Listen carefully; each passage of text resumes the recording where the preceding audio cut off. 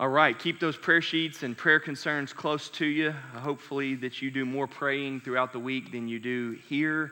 Pray that that is not the extent of your prayer life.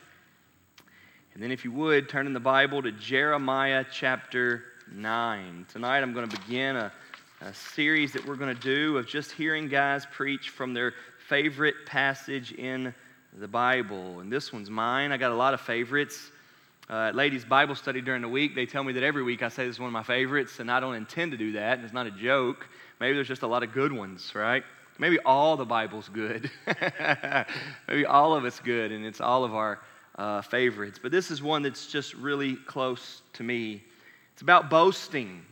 The Bible says in our call to worship, Psalm 75 tonight, that God says to the boastful, do not boast, okay? You should know that. I think you know that, okay? Everybody hates a bragger, right?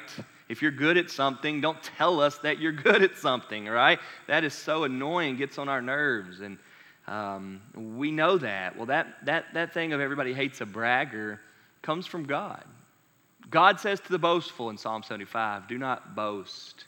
You know, in sports these days, it's gotten to where everybody likes to celebrate. It really doesn't matter the score. People celebrate. They may be losing by 4 touchdowns, and they make a good catch, and they jump up and start pumping their chest and celebrating, right? Doesn't matter the score. You hit a three-pointer or dunk on somebody, they start showing off and doing all of that. And, you know, in soccer, there's not a lot of scoring at all. A lot of times a game can be 1-0, and people celebrate like crazy when they score in soccer. And all the soccer players, I never was a soccer player, all the soccer players tell me that it's just a part of it. It's not really bad, that there's very little scoring, and so they're allowed to boast. And, you know, my kids are playing soccer now, and I keep having these talks with them like, I don't think we need to do that. And everybody else is saying that it's just part of it. You do some sort of celebration if you score, and I'm saying no. And this week I told them one of my favorite sports stories. It comes from Mickey Mantle. I think y'all know Mickey Mantle, right? 1950s, New York Yankees, one of the best hitters ever in baseball.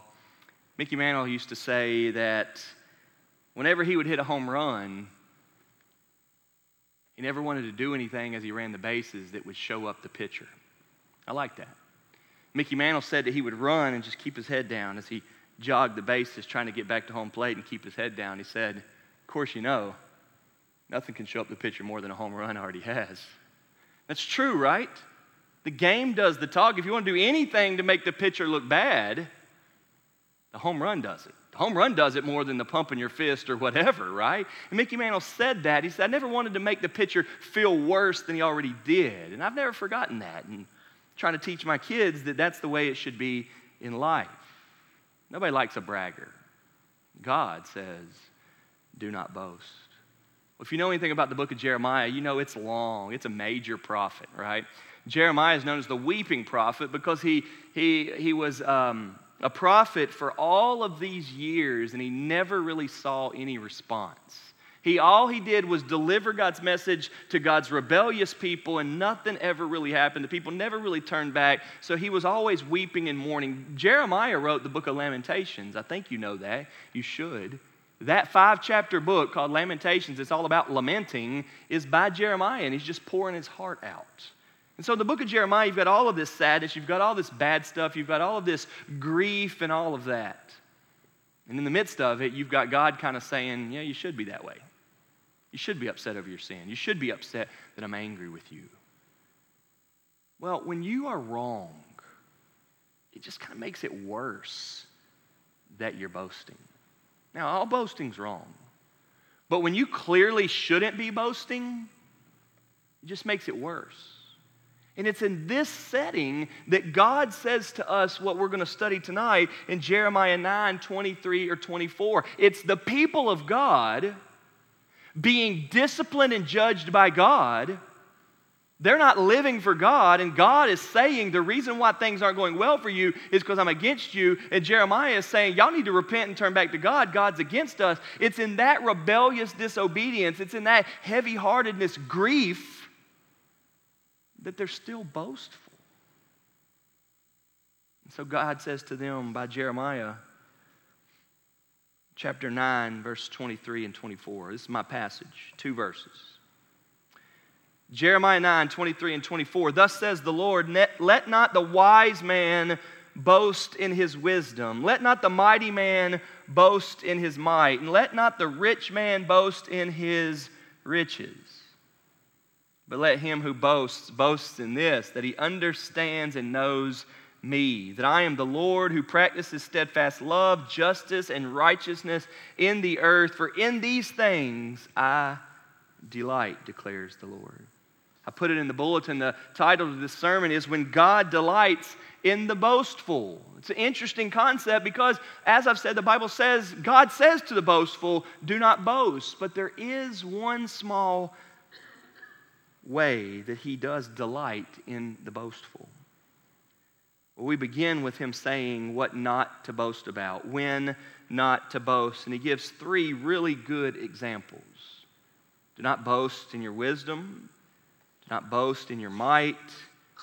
And do not boast in your riches. There's not a person in the room that doesn't desire to have wisdom, doesn't desire to have a good head on their shoulders, good smarts, education, level-headedness, that sort of thing. We all desire that. We all desire to have the wisdom of God and to be wise and to be able to make good decisions, right?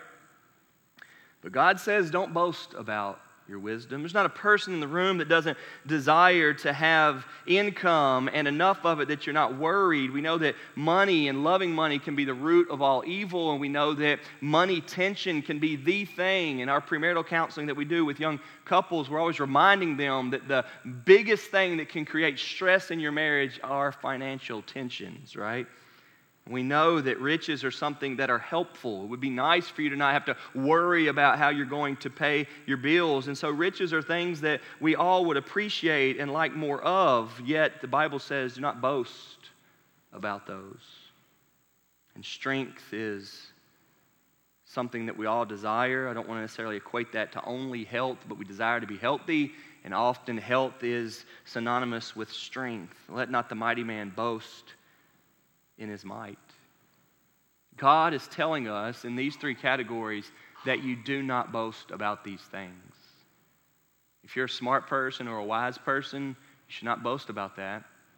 If you've got plenty of money, that you're not worried about your money, perhaps you have a great job, or somebody left a lot of money to you, or perhaps you hit the lottery, or however you are, you should not boast about that. And if you're really strong and fit and you work out and exercise and lift weights and God gave you a strong back and you rarely get tired and you work all the time and you're that person, you should not boast about that. One of the things that comes up in boasting is whether it's true or not. I said earlier that one of the ways we really hate boasting is if they're wrong or they shouldn't be boasting, right? That just really gets under our skin. But every once in a while you hear somebody bragging and you'll say, it's true though. Right? They'll be bragging. They'll say, it's true, though. We're the best. Shut up. Hey, it's true, right? You've seen that exchange before. It happens in our backyard. It happens on TV, right? I mean, these things happen. We somehow think that if it's true, it changes it a little bit. Let's look a little bit deeper at our passage and notice, who does he tell not to boast about their wisdom? The wise man. You notice here that he's not telling the foolish man to not boast. Hey, don't get caught up here in being upset with the ignorant. Don't get caught up here in being upset with the foolish. Don't get caught up here in being upset with the weak or being upset with the poor, for they don't know what they're doing or they don't know what they're talking about or anything like that. Notice that the message here is to the wise man. The message here is to the strong man. The message here is to the rich man who perhaps thinks he has reason to boast. You see, what's really happening here is a haughtiness is being pointed out. An arrogance is being pointed out. See, you know that the Bible teaches that everything comes from God. If you're tall, the reason why you're tall is because God made you tall, right? If you're a fast runner, the reason why you're a fast runner is because God made you a fast runner. And I said those two because I know you will accept those two. But here's what the Bible also teaches us. If you're smart, it's because God made you smart. And if you're strong, it's because God made you strong. And if you're rich, it's because God made you rich. I know that somewhere along the way, you probably did some push-ups, right? Or you probably read some books, or you probably saved some money and exercised stewardship. But the Bible wants us to know that any and all goodness or blessing or benefit or prosperity in our lives is directly by His grace and is directly from His hand. You've got to know that if you read your Bible.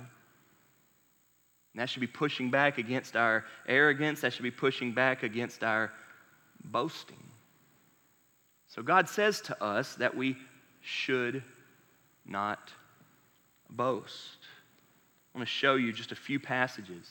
In Romans chapter 4, when God begins to lay out faith alone like Abraham had, He says this in Romans 4:2. For if Abraham was justified by works, he has something to boast about, but not before God. If we were saved by works, which we know that we're not, then Abraham would have something to boast about. But we're not saved by works, so Abraham doesn't. Certainly not before God. That's how he addresses boasting. Perhaps you're even more familiar with Ephesians chapter 2, the great passage on for by grace you have been saved through faith, and this is not your own doing, it is the gift of God, not a result of works, so that no one may boast. You know Ephesians 2:8-9, right? This is one of the first verses you memorize.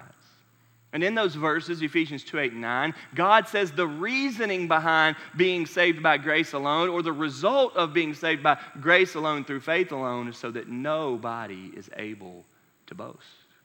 Nobody. Or what about in 1 Corinthians 1 when they're arguing? Listen to this. In 1 Corinthians 1, when they're arguing over the divisions, right? One says, I follow Paul, and one says, I follow Apollos, and one says, I follow Peter, and the other says, well, I follow Jesus. And they say, well, this person baptized me, and this person baptized me. And Paul says, I'm glad I didn't baptize any of you all. I just baptized a couple of y'all. But I'm going to tell you this. Paul didn't die for you on the cross. Paul was not crucified for you. Who was it? And he puts the emphasis back on Jesus. Then he goes on this long description of how the gospel is really the power that changed them. And at the very, very, very, very end of that, he says, so that no human being might boast in the presence of God. So that no human being might boast in the presence of God. 1 Corinthians 1:29. So if you really start studying the Bible, you're going to see that the topic of boasting comes up all over the place. And it's this continual reminder to not boast, or here's why you shouldn't boast. Many, many, many passages. Tonight I've given you several, and there are so many others. We don't boast. Now, there's a new phrase out these days, I'm sure you've heard, called a humble brag. Y'all ever heard of the humble brag? Miss Jetty, you ever heard of humble brag? You haven't? New to you? Well, humble brag is when you're trying to bring attention to yourself, but you try to make it look like you're not. Yeah. We need to get the radar up on the humble brags, Miss Jetty. See, here's the thing. God knows our words. God knows the heart where the words come from. God knows our actions, and God knows the desires from where our actions come from.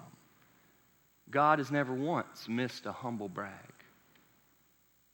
When we're trying to get attention for ourselves, for whatever reason, God sees why we are wanting and desiring that attention.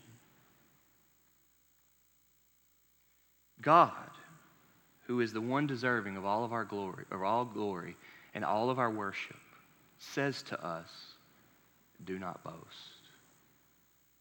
You and I need to be able to evaluate ourselves, our speech, our actions, our online posts. We need to be able to evaluate, why are we doing that? Why are we saying that? What should we be desiring?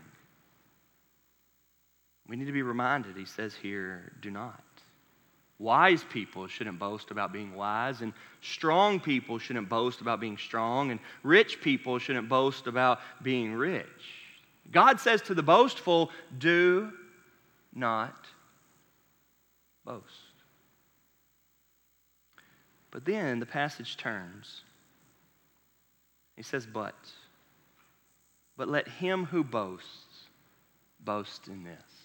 It's interesting because it starts to speak, listen, it starts to speak right to gospel truth. Surely you've heard me preach Jesus enough to know Christianity is not a set of rules, right? We didn't come here tonight just to hear God say, don't boast, don't boast, don't boast. And we don't leave church going, don't boast, don't boast, don't boast, I can't boast. We are so much more alive than that. I hope you know that.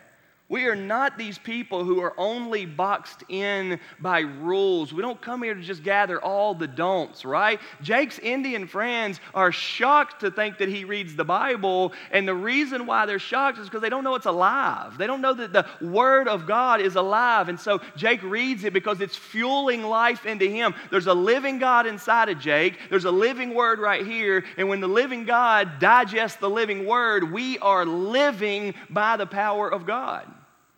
And so we don't hardly at all think, do not is enough for us. For the God who says many, many times, as I've said tonight, do not boast in the presence of God. He says to the boastful, do not boast. Psalm 75, 1 Corinthians 1, Ephesians 2, Romans 4. In all of these passages, plus many more, the God who keeps saying, don't boast, don't boast, don't boast, comes right back and says, if you want to boast, boast about this. And that is Christianity for us. Christianity is telling us over and over again, not just don't do all of these things, but it is giving us a beautiful example of what those things that we are being kept away from, rightly so, of how they force themselves out in the right way and are glorious. Love is a beautiful thing when it's loved the way God tells us to. Money is a powerful, powerful tool and resource when it's used the way it's supposed to. Strength is an awesome thing when it's used the way it's supposed to, right? We're not here tonight thinking wisdom and strength and riches are a bad thing.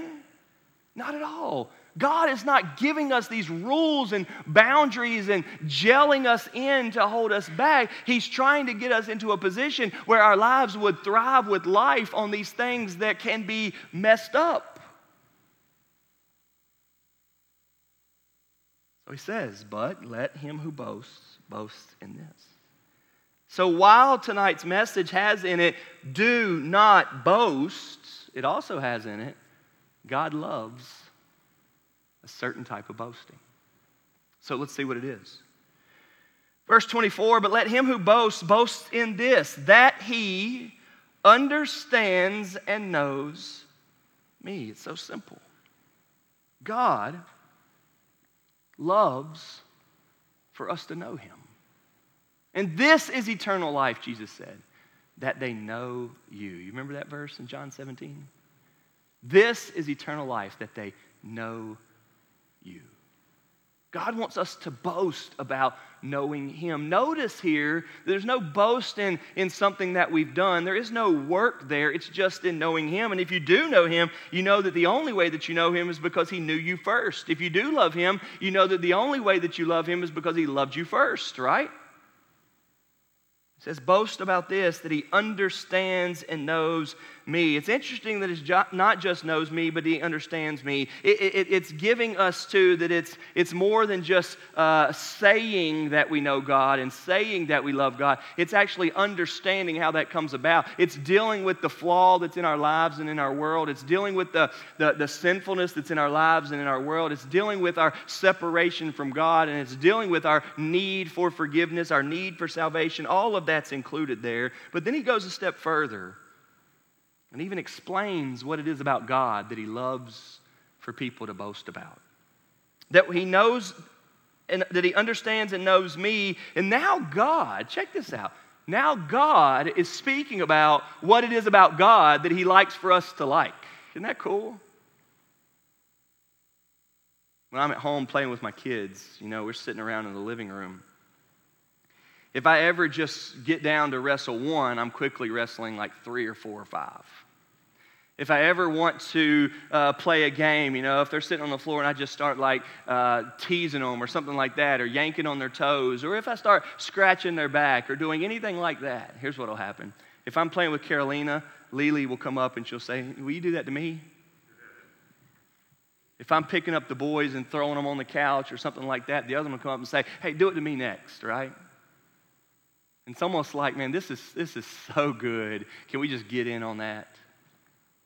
And God in a good way, not a wrong type of boasting, God in a good way is like, if you know and understand me, here's what I like for you to know and understand about me. Here's at the very core of what God, your maker, is like. A personal God, a Father God that knows, that understands, that loves. And let's see what he says. He says, that I am the Lord who practices steadfast love, justice, and righteousness in the earth.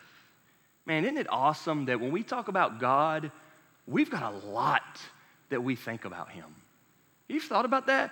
Isn't it awesome when we talk about God, we've got a lot of thoughts on a lot of things. We're not just saying that we're a spiritual people. I mean, I'm praying. I hope that y'all are praying. Can you imagine how deep this conversation would go with Jake? You know, they just said to Jake this week, you mean you read the Bible? Imagine how much more Jake has to tell them about all that he believes about the Bible, right? Jake could sit there and talk to them for 100 hours straight about all the things that we've got from the Bible, right? They have no idea.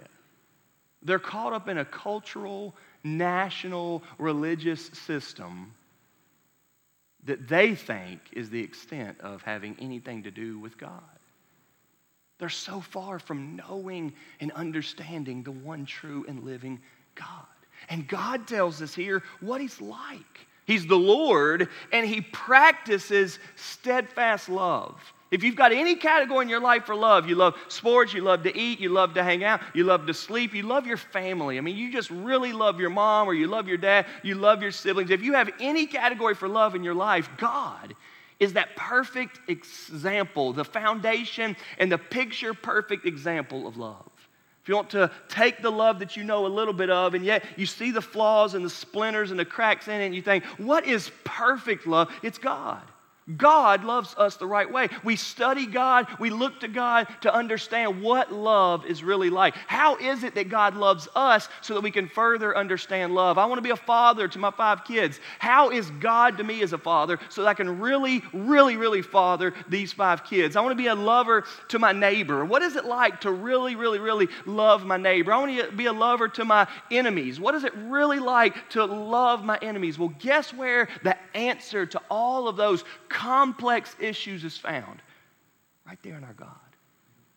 And God says, boast that you know, that you understand that I'm the Lord and I practice love. And don't you wish that we could start having more conversations with people in the world? Don't you wish that you and I could have a talk with somebody searching for love, trying to understand love, because God is loving. Then he says justice. I'm glad that he does. Justice is such a huge word right now. Social justice is such a hot topic. And the idea of justice is found in God. What is right? What is wrong? What should you do? What should you not do? Where's the line? Where's not the line? What does it mean? God says he is that way. Oh, that we would look further, deeper into God and understand what it means to be just. I have a feeling that we're way off on it. We're often wrong on what is just. We're often very biased on what is just. We're often very inconsistent on what is just. And God is not. He is always and completely just. He exercises or practices justice, and he wants us to know that he is that way. He wants us to understand that the God we know and understand and believe in understands justice and then righteousness in the earth. What is right? What is good? What is holy? What is true? What is pure? What is honorable? What is worthy? These things come from God. And then he tells us here at the end, in a most unbelievable statement, this is why I love the passage so much. For in these things I delight. It makes me happy. I just really like it. You know how the weather was really good the other night? That one day where it got up to like 70 and it was just awesome. It felt like spring. We were driving back from, I think, baseball practice or something like that, and Carolina said this. In the car, we're all 7 in the car, and she says, hey, Mom and Dad, can we have one of those nights where we just stay out in the backyard until it's past dark and everybody's just kind of running around and y'all are sitting out and y'all drink some tea sitting on the back porch and all of us kids just play in the backyard? That's what she said. It was a school night, so we weren't able to do that. But you know what she's thinking, right? She's thinking just that ultimate perfect night where you don't even think about the time. It's not too hot out there. It's not too cold out there. The mosquitoes aren't biting, and you just hang out, right? We've all had that before where you're in the backyard and it just seems amazing. You don't get a lot of those, but when you do have it, you love it. And it was so awesome because it's here in March. It's way too cold. We haven't done yet. It's not even fully spring yet. It is a school night. We're nowhere near summer, so we're a long way from really having one of those nights. But it was cool in her mind to hear her try to describe that. It's like we heard her saying, I delight in those types of evenings.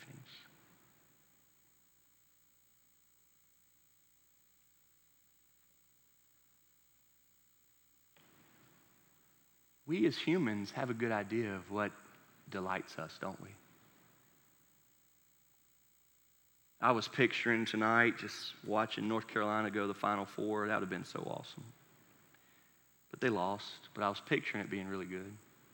I was picturing us next Saturday, the end of spring break, being here for North Carolina in the Final Four. But we get an idea of the things that we delight in, things that would just be so great, so enjoyable. But we rarely hear God talk like that. This is a prophet. We know about prophets, been on minor prophets for a long time. This is a prophet telling us what God wants to tell them. He says, here's what I really like. Here's what makes me happy. Here's what I delight in. You knowing and understanding me, that I'm the Lord who practices steadfast love, justice, and righteousness. You know what? It sounds so encouraging to my soul and so encouraging to my faith to think that my Maker, my Father in heaven, delights.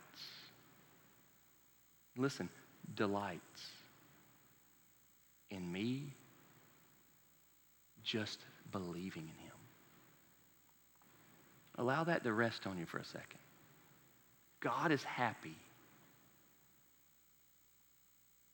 when you and I are just believing in Him. What a thought.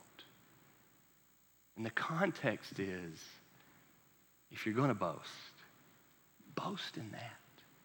Allow your energies and your efforts to be in you know God.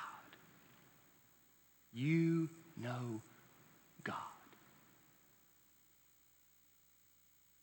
You ever been in one of those conversations where you really didn't know what you were talking about? And you found yourself talking about something that you didn't really know what you were talking about, and all of a sudden in the back of your mind going, I need to pull back a little bit.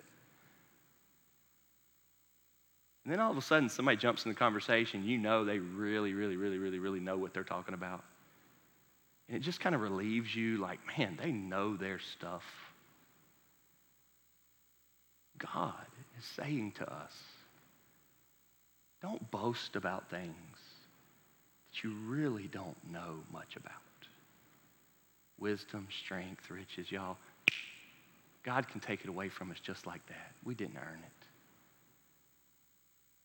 But you know what He loves? When we get Him. When we've bowed down to Him. When we've surrendered to Him. He's happy with us in that. Well, the key to all of this proper perspective in boasting is certainly Jesus, right? It is through forgiveness of sins and redemption that you and I come to know this God. There is no knowing of God or understanding of God apart from the cross. It is through the cross that we understand sin, that we understand justice and judgment, through that we understand death. The wages of sin is death. Christ died for us. It's through the cross and work of Christ that all of this begins to give us a faithful, healthy, balanced perspective of boasting. And so I end with this. Galatians chapter 6. Verse 11, see with what large letters I am writing to you with my own hand. It is those who want to make a good showing in the flesh who would force you to be circumcised. And only in order that they may not be persecuted for the cross of Christ. For even those who are circumcised do not themselves keep the law, but they desire to have you circumcised, that they may boast in your flesh. There's the word, right? Verse 14. But far be it from me to boast except in the cross of our Lord Jesus Christ, by which the world has been crucified to me, and I to the world. May our boasting be crucified.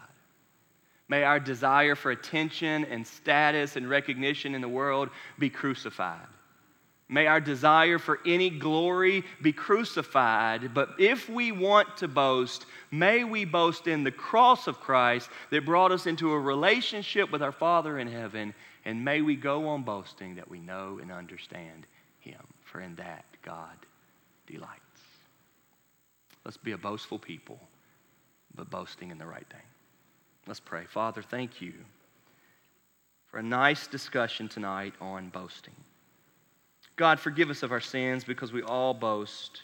We boast about things we shouldn't boast about. We boast about things that aren't even true. We're out of line. And then we boast about things that we think, oh, well, it's true, but we shouldn't be boasting.